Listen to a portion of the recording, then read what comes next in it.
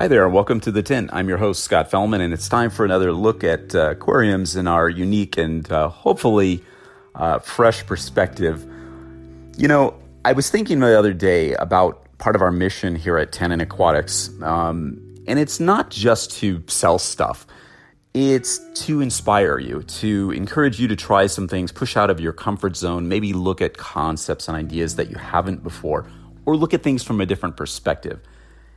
And I find that in order to do this, it's necessary to demonstrate this. And it's necessary to demonstrate this in a variety of ways. And sometimes that means moving quickly and getting a lot of ideas out there. And that's almost a contradiction to my mindset as a hobbyist in terms of the way we do it, having to execute a lot of aquariums in a relatively short span of time and, break them down, start them over. And, my personal hobby philosophy has always been to stay the course with all my tanks. Much like I am with my business, I'm pretty patient. I like to have my aquariums set up for extended periods of time to really let them evolve and, break in and so forth. So there's a certain dichotomy of inconsistency that starts tearing at the edges of my my thought process a little bit. I only have so much space and time for setting up aquariums with different themes and looks and ideas. And of course, the way to maximize what I call idea infiltration, getting it out there in today's 24/7, 365 social media world, is to simply put out as many provocative ideas as possible in a relatively short span of time. That's why I have my windowsill geek lab that I featured many times here with all the different little nano tanks set up. It's funny because I'm the guy that rails on these contest scapes and the tanks that are constructed simply for a short period of time to win the contest, and then they're broken down and not given a chance to really last for long periods of time. So sometimes I find myself working on these compressed timescales, which is almost heretical, if not hypocritical of me, pushing things real hard and fast. Yet, quite often, the hobbyist in me wins out, and certain tanks do stay up longer than just a few months. Some have to in order to become what they must, and that's kind of what I want to talk about today. I'm sort of proud of the fact that we sort of walk the walk here, and some tanks just need to be left alone. For example, the brackish water aquarium that I have in my office, which has been set up for over a year. We featured it, in videos and live Instagram posts and so forth, and did a photo shoot on it recently, so we'll have more pictures of this tank up as it is now. It's really evolved into something exactly like what I envisioned, but it simply wasn't there after a month or two or even 6 months. I had to go through changes in terms of my mindset about what I wanted it to ultimately look like before I considered it where it should be. And that involved finding the right fishes, really letting the mangroves grow, the sediments break down, the botanicals, fall to the surface, things like that. And our botanical style tanks, with few exceptions, just simply don't start looking their best, all earthy and funky and, established, not for a few months, typically. So to terminate them mid-evolution is really kind of a shame. Now, of course, there are some things you could do to sort of expedite the so-called established look of a botanical style tank, but they're just sort of hacks, really. God, I hate that word, I know. And there's really no substitutes for letting a tank evolve over time naturally. Now, what are they, you ask? Well, you could use some botanicals and some partially decomposed leaf litter, some substrate, even water from an established botanical style tank to give you a bit more of an evolved vibe and perhaps some function. Actually, indeed some function. You'll get some bacteria populations, microfauna, and so forth. And if doing this for purely functional reasons as opposed to just trying to hack the look, I can actually see a lot of benefit and a lot of merit to this idea. Hell, adding sand and gravel from an established tank to jumpstart a new one has been a standard practice in marine aquariums for decades, and it's also pretty common in freshwater systems.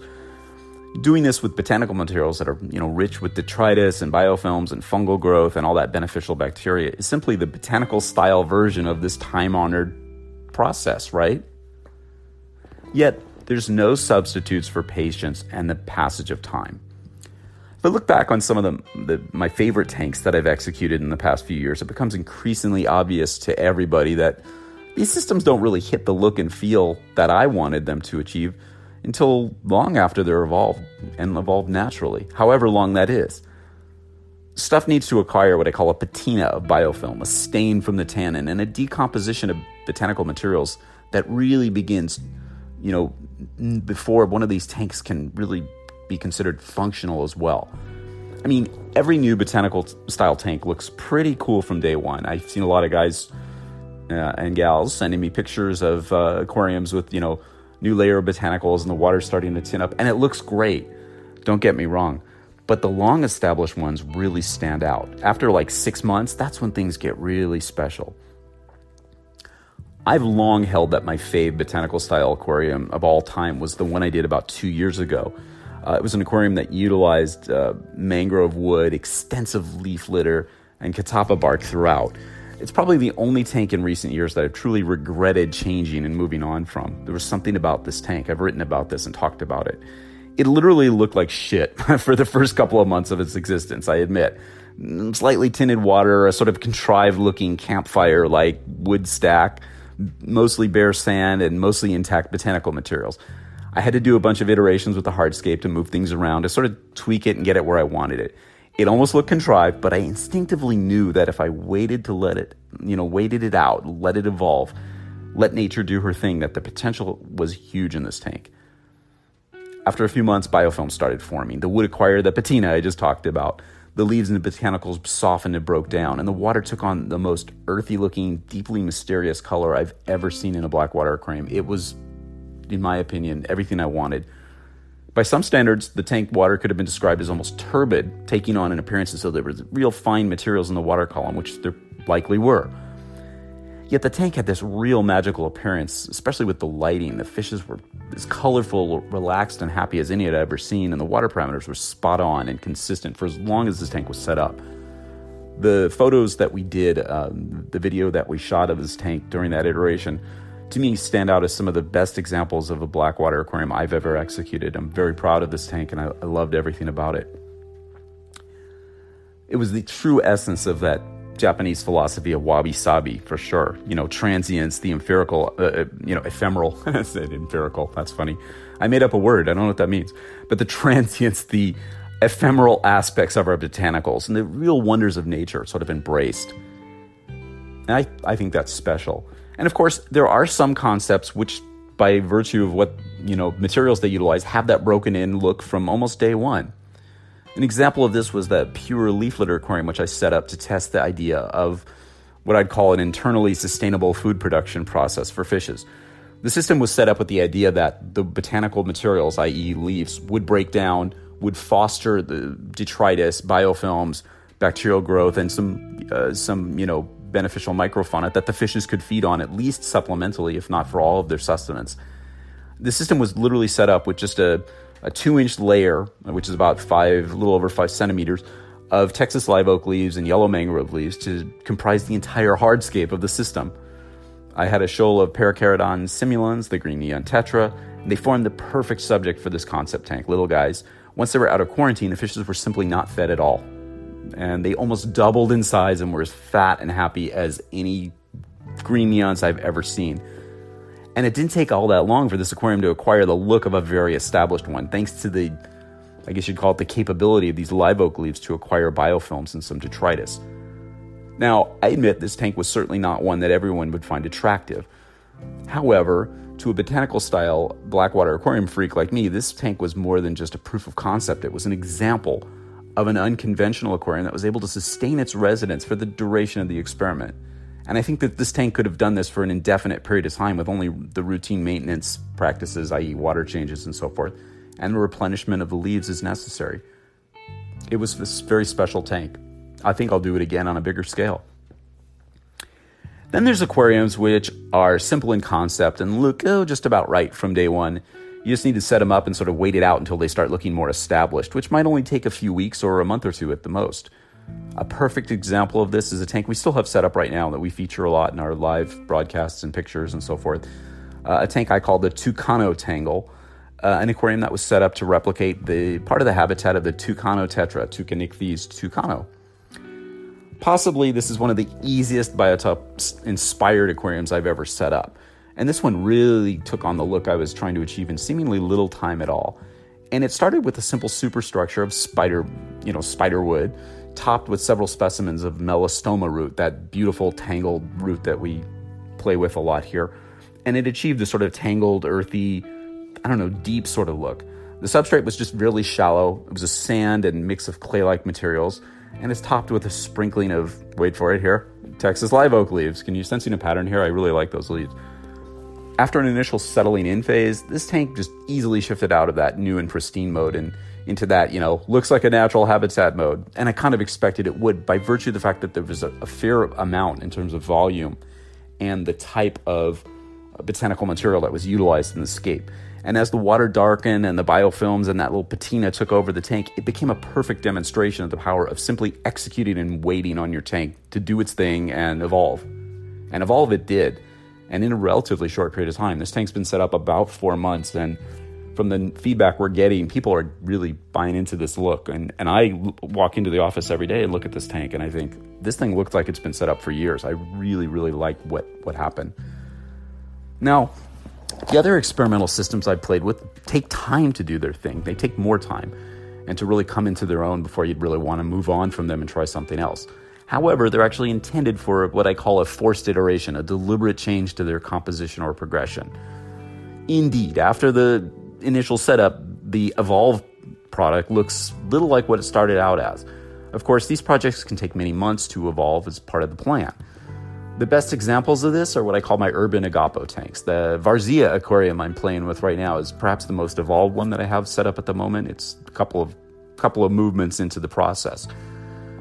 This tank was intended from the outset to demonstrate how an ecosystem changes from dry season to wet season. And these tanks started out in a terrestrial mode with just a blend of substrate materials. Again, we're going to be offering these things soon because I think I've developed a nice substrate composition that really mimics the natural substrate for these small tanks.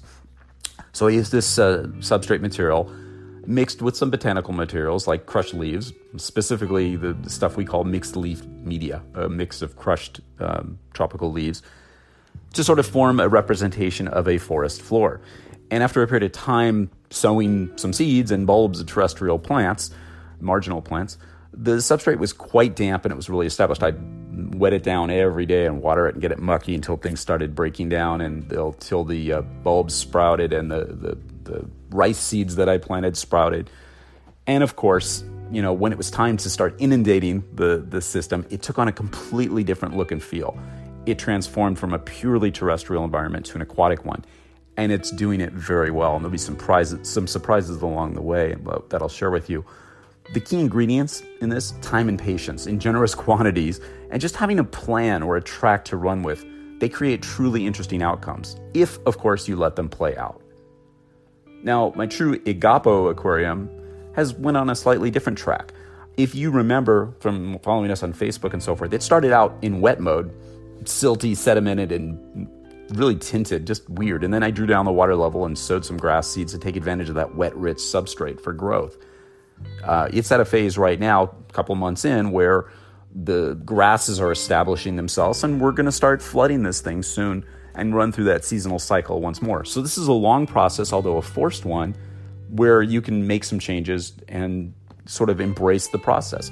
So the timetable governing this process can be manipulated, but the pace at which things happen, the growth of the grasses, establishing them, and how long indeed they'll survive under inundation, those are dictated almost entirely by nature. We're merely facilitating the process and watching.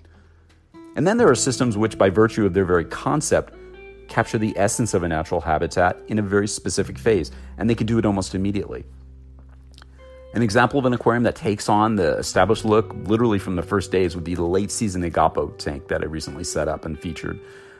This system is designed to replicate in both form and function, to a certain extent, of course, the habitat which emerges when a flooded forest floor is inundated for several months. After this period of time, much of the terrestrial vegetation goes into kind of a dormant phase, and detritus and biofilms cover a matrix of materials that form the basis of the aquatic terrain, if you will. And of course, utilizing a mix of sediments, crushed leaves, and plant stems and twigs in the scape encourages the formation of biofilms and the sequestering of detritus and other materials as the basis of your scape, and which will almost from the beginning give you an established looking tank, which also happens to function in a manner similar to what you'd find in the natural habitat. This is an aquarium that, much like the leaf litter only system that we talked about, is providing the bulk of the nutritional needs of its resident fishes, in this case neon tetras, with little to no supplemental feeding. The changes to this habitat will simply take place at the pace of nature. She's going to dictate the direction of this tank for the next few months, and I couldn't be more excited. So, what's the point of this rather meandering review of some of the aquariums that I've been playing with here? Well, it's to sort of show you or discuss that botanical-style aquariums typically require more time to evolve than other systems. The process can be expedited or manipulated a bit to achieve the truly meaningful benefit and results, though. You need to just wait. You can't rush stuff.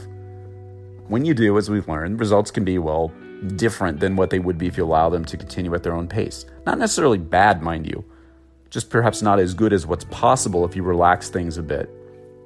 Patience is our guideline. Nature's our inspiration. Experience and execution are teachers. We're on a mission. We're on a mission to share the benefits which can be gained by embracing and meeting nature as she really is. Botanical-style aquariums are not all that dissimilar from a reef aquarium or a more typical planted aquarium, in that they simply take time to evolve.